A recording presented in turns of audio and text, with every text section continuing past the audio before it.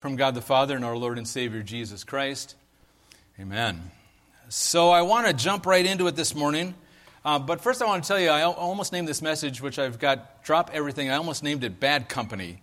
But then that song would be going in my head the rest of the morning. Kind of like it is right now. See, my point is that Jesus often kept what we would call bad company with society, and but he did it for a good reason. When Jesus encountered a man named Levi that we just heard about a second ago, also called Matthew, I'll be calling him Matthew throughout the morning, a little tidbit. He has both names in the Bible, but we don't know why he has two names. There's some tradition behind it, but I like to stick to what we find in the Bible. There's plenty of material there, so I'm going to just stick to that. So let's jump right in and see how we can apply God's words to our lives.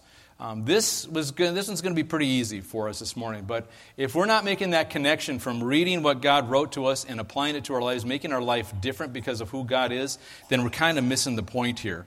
So we're going to jump into Luke chapter 5. Throughout in Lent, I've been going through the book of Luke, so I'm sticking to kind of the same author, the same ideas, so we can mix them around, play with them a little bit, talk about them, and learn more from them. So Luke 5, verse 27, NASB says this: After that, he went out and noticed a tax collector named Levi sitting in a tax booth, and he said to him, "Follow me." Verse 28 says, Levi got up, left everything, and followed Jesus. Now, fair warning, I'm assuming you know something about this moment already, because when Luke says that Matthew left everything, there was a great deal on Matthew's tax collector table that he left behind. Tax collectors play a significant role in the New Testament, and certainly in our gospel lesson this morning. There's a lot going on here. Later on in the Gospel of Luke, we meet another tax collector, a chief tax collector, as it says, named Zacchaeus. He's the guy that shinnied up a tree so he could watch Jesus when he went by, and Jesus called him by name and went over and had a meal at his house, just like we saw happened here just a moment ago with Matthew. Went over to Matthew's house and had a meal. So Matthew appears to be just kind of a tax guy, but that doesn't mean that we should feel sorry for him, especially economically. So now, taxes in Rome were a complex affair. There was a lot going on. That's kind of an understatement. Rome would actually lease the right to be a tax collector to the highest bidder. So Rome would look at an area and say, okay, there's about this many people here and they do this much commerce. We want this much for taxes. So the tax collectors would bid on that, either up to what Rome said, maybe sometimes a little bit over. And so they would charge a little bit more than Rome expected, and that was called their surcharge that they would keep and they would pocket. That's the way they made their living, and some of them made an awful good living at it. Now, we're still in Capernaum, in the Capernaum area, right in the area of Galilee. So the people in Galilee could expect to pay land tax, just like we do today. There was also what was called a toll tax. And then there was tax on the items they purchased. We pay sales tax right at the register. Well, that's not the way it worked in the market. They based it on how much you made. They said, okay, if you make this much, you probably spent this much buying things, so we're going to tax you that much. All told, they probably got taxed somewhere between 20 and 30% of their income, at least in that region of Galilee. Now, as far as Matthew goes, in addition to all of that, Capernaum, the town where he's in, is kind of is the last stop between two territories. Herod Antipas had a territory to the south, and Herod Philip had a territory to the north. All the goods that went in between those areas and all the merchants that went between those areas also had to pay a tax. And Matthew was collecting all that and taking a little bit maybe off the top because, again, it's part of his living. So that's what tax collectors were really well off. Matthew was most likely a very, very wealthy man. Now, we don't know that it doesn't say anywhere that he was corrupt, that he was taking way more than he should have, but even if he was just taking what he should have, he's going to be a very, very wealthy man. And the people, the Jewish people, despised tax collectors because they looked at them as traitors, like they were working for the enemy. So the priests, the people, the religious teachers, the scribes, also looked down on them, said they're unclean people. Even the Romans looked down on tax collectors because they said, well, you're turning on your own people for a profit. You are really literally selling them out so that you can make a profit. So they didn't even think anything of it. So these people are just beaten down in every step. Jesus talks about him. He doesn't really go against tax collectors, but he lumps them in a crowd with prostitutes. Look at Matthew himself writing this. This is Matthew writing this in chapter 21. Jesus said, "Truly I tell you, the tax collectors and prostitutes are going into the kingdom of God ahead of you." I know that's a little out of context, but the point I'm making is that Jesus lumps them together. So how does Jesus deal with this bad company, these people that he's going with, people like this? Let's first take a step back and bring the scene a little closer to reality to talk about the moments that Jesus was talking to Matthew. A different version of this same thing, Luke 5:27. It says, "Later Jesus went out and looked straight at a tax collector called Levi, who sat at his office desk. 'Follow me,' Jesus said to him." A better translation of that looked straight at him might be looked straight through him. This wasn't a casual glance. This wasn't just, Jesus coming out and seeing, the first person I see I'm going to pick and ask him to come and be my disciple. No, this is not a casual glance. This Greek word means to examine thoroughly, to contemplate, to learn by looking. Okay, so Jesus gives him that look, right? And there's Matthew sitting at his tax collector's booth, knows who Jesus is. I'm going to get to that in a second. Knows who Jesus is, but now he looks right at him. He's looking right through him, right? And that look now wasn't for Jesus' sake. Jesus wasn't examining Matthew. Jesus knows who Matthew is inside and out. God knows our thoughts before we think them. He knows who Matthew is. That look was for Matthew. Because now this rabbi is looking straight at him, and not just any rabbi, man. So think about what Matthew already knows. We're in verse 27 of chapter 5. In chapter 5 alone, in Luke, at the beginning of the chapter, Jesus heals a man of leprosy. Now we could talk about that for like a sermon series, how significant that event was, how that showed that Jesus was the Messiah. So then after that, it says crowds gathered, thronged around him to hear what he was going to teach and to see what he was going to do next. So in Luke chapter 5, the next thing he does is he's in a house in Capernaum, and it is so crowded you can't get in the house. And there's so many people around you can't even see in the doors and the windows. That's when the four friends bring their paralyzed friend on a pallet, and they bring him up on the roof and lower him down, and Jesus heals this guy. So now after that part is that's when he calls Matthew. He comes out. So Matthew knows who Jesus is. He's the Messiah. He's not just some rabbi coming along, but it is a rabbi, right? And sometimes we use the word rabbi. We have some negative connotations, but we really shouldn't about rabbis. But this rabbi calls a disciple. That's how he does it. He comes out. And he picks them out of all the applicants that want to be this rabbi's disciple. And he looks at them intently. And he says these two words that we see in verse 27. These two words, "Follow me." Those are the words that the rabbi says to his disciple. Gives him that intent look. That's what's happening to Matthew here. So Matthew now, who deep down inside of himself knows that he's really not in the right profession. It's very lucrative. He's making a lot of money, but he's not in the right profession. He's not in the right crowd. He's hanging out with that bad company. But what does Matthew do? He drops everything, stands up, and he walks away from the stacks of coins that are sitting there on his table. Left it, walked away, and followed Jesus. And then if you're reading like Matthew's gospel here, I'm going to get to that in a second. If you're reading Matthew's gospel for the first time, it takes a plot twist here that you wouldn't expect. It gets a little crazy. So this story is in, this historical account, I should say, is in 3 of the 4 gospels. So we're going to take a peek at Matthew himself, what he wrote about it. This is Matthew 5. It's easy to remember. It's in Luke 5 and Matthew 5 also. It says, verse 29 says, "Then Levi threw a great banquet for Jesus in his home. A large number of tax collectors and others sat down to eat with him." So Matthew throws a party, right? He throws a shindig. And he invites some of his closest friends. Remember I said that every other part of society had shunned these people. No of the other Jews, his fellow Jews, want to be around him. The priests, they certainly don't want to be around him. Even the Romans don't think very highly of him.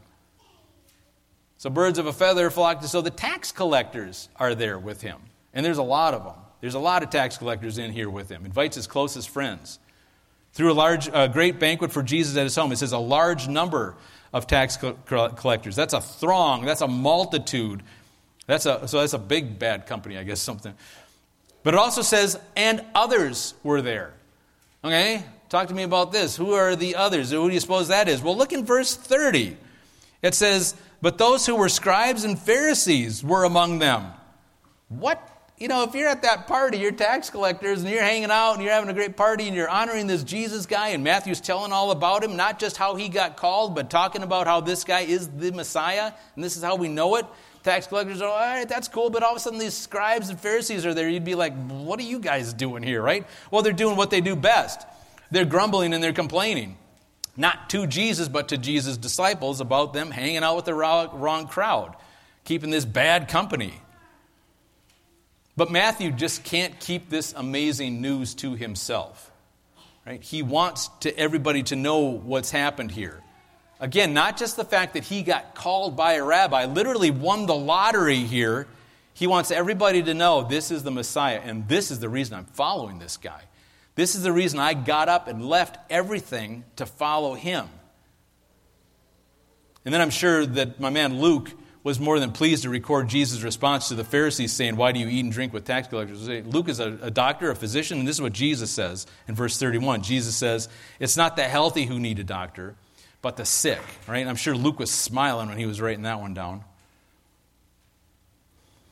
Now, God chose Matthew for a very specific purpose, a very important reason. Matthew's one of the more educated disciples. He had to be in order to be sitting in that tax collector's booth to begin with. And again, honestly, we don't know a whole lot about Matthew. And truth be told, we don't know a whole lot about any of the disciples or many of the disciples. There's teachings from tradition, but very little by way of fact from the Bible about Matthew. Except we've got this gospel of Matthew's. Right? And the way to get to know an author is to read his writings and to read what's important to him and read what he's writing down. We learn quite a bit about this author. Mark Twain said that. Mark Twain said that generations from now and centuries from now, people can know me by just reading what I wrote. They can know me because there I am and I think he just said that to sell more books, but the point is valid, that we can get to know that author. What we learn from reading the Gospel of Matthew is that he was a true follower of Jesus. Someone who literally hung on every word Jesus spoke. Matthew's the one that gives us a detailed Sermon on the Mount. Without Matthew, we wouldn't have the Sermon on the Mount laid down like that. If you open up your Bible and it's red letters, a ton of it in Matthew is red. Matthew gives us more of Jesus' words, actual words from Jesus' mouth than any of the other Gospels. The Lord certainly gave Matthew a special gift. And Matthew never wavered away from that gift. He didn't ask for other gifts, like sometimes we want some other gift that God bestows on other people. My point is, Matthew, at least we don't see the evidence of it, Matthew didn't preach like Peter. He didn't preach like Stephen or anybody else like that. But there he was, though, taking notes, being a scribe, keeping a record of what happened. We get to know Matthew a couple of times, a couple of different places. There's something I want to show you. There was a sculptor, an Italian sculptor named Camillo Rusconi. That's fun to say. Very accomplished Italian sculptor around the Baroque period. And he sculpted some of the apostles, I should say now, some of the apostles in part of a bigger project. And his interpretation of Matthew might be the best. There's lots of other ones, but his interpretation of Matthew might be the finest sculpture we have. Let's take a look at this first one. You see him there, appearing in that book, right? And as any good art goes, it leaves us up into interpretation. What is he looking at? Is he looking at his gospel maybe? Is he reading what somebody else wrote about Jesus? Is he reading some of his notes? We don't quite know. But there's another thing very significant going on in that picture. Can anybody see it? Look at his foot. He's standing on a bag of gold, and it's under his foot as if he doesn't really care about that anymore. It's spilling around. He found something better. And he found that he has a way to serve God. Is it just me, or does this guy look a little bit like Abe Lincoln? And if you don't believe me, look at this next slide. And if you didn't know better, you'd be in the Lincoln Memorial looking at some other statue there. So God called Matthew, and Matthew responded and then used his gift to serve God and to serve us here. Okay, so here's the thing that I want you to hear. Here's the thing that I want you to take away with you this morning. Cheryl read it a little earlier. By the way, take your bulletins home with you so you can know what scripture we read this morning and maybe start to read that a little bit and share it with each other this afternoon. God calls people to repentance. Here's what you need to hear. God calls people to repentance and invites them into a relationship with Him. I'll say that again. God calls people to repentance and invites them into a relationship with Him. He calls us to repentance. He invites us into a relationship with Him. But it's actually Matthew that tells us that not everybody is going to respond to that calling. So when Jesus says to Matthew, "Follow me," it's a command. It's an order. Last week we talked about a young man who had died in the city of Nain, and they were carrying his body out on a stretcher, and Jesus' entourage was coming into the city of Nain, and Jesus raised that young man back to life again. And He did it with a command. He said, "Get up." And I told you this, that kid didn't have any choice but to get up. It's the same choice that a baseball would have when you chuck it across the yard. The ball has no choice. It just happens to it. Well, that when Jesus said, "Get up," life just happened into that kid. And he sat up, started talking, and he gave him back to his mother, it says. Well, here's the thing. I want you to listen to this. Don't fill your mind with other things because it's going to be just a moment. I want you to follow me here. Matthew didn't have a choice either when Jesus said, "Follow me." There's something built and wired into our DNA that when God gives us a command, we react to it. Now, how long that reaction lasts is up to you. So Matthew, sitting there minding his own business, sees that intense gaze from the rabbi, and the rabbi says, "Follow me." He got up. But then he had a choice. Do I sit back down and pretend that didn't happen? Or should I actually follow him? Should I actually continue following him? Because we can either accept that relationship, that idea, or we can reject it. And to bring that to the extreme, that kid from Nain that I was telling you about that had to respond to the command that Jesus gave him that said, "Get up," he could have rejected Jesus' offer. Nain, like I told you last week, is on the mountains. In the mountains, they got cliffs all over the place. He could have easily walked up to one of those cliffs, taken a nosedive off the cliff and said, "Jesus, I appreciate the offer, but I want to go back to the state that I was in before you came along. I'm happy being dead. I don't want that life in me." Now, as ridiculous as that sounds, we make that same choice all the time. Are we going to respond to the call that Jesus gives us, and are we going to continue to respond to it, or are we going to take a nosedive off the cliff and be happy where we are before Jesus came and called us? And that's a daily choice that we make. That's something that goes on a daily basis because we move away from Christ. We do. There's no getting around that. But He calls us back. And then we respond and we come back. And then we leave again. And then He calls us back and we come back again. Right? We keep responding to that. Every Christian is called. Right? And that's an ongoing verb. That's not a one and done deal. Matthew was sat at a table full of money, got up and left it. James, John, Peter left these boats full of fish. Jesus said, "Come and follow me." They're like, "Giddy up, let's go." Because whatever else I'm focusing on and concentrating on doesn't compare even close to what this guy offers me. So what is it that you won't leave behind? What is it that you won't walk away from to answer the call and actually follow Him? Maybe it'd help to define some terms. What does it mean to be called? Right? We throw these words around. Well, it means to make Jesus the center of your life. You might call yourself a believer. You might even call yourself a follower. But is He the center of your life? To answer His call is to make Him the center of everything you do. again, that makes us over here sometimes and over here sometimes, but we try to get better at it. We try to keep following him. And here's the deal. When Jesus called Matthew, he performed a miracle on the same level as raising that kid from the dead in Nain. Of healing that leper, the same power that he made the paralyzed man walk, he called Matthew and performed the same miracle, the same power.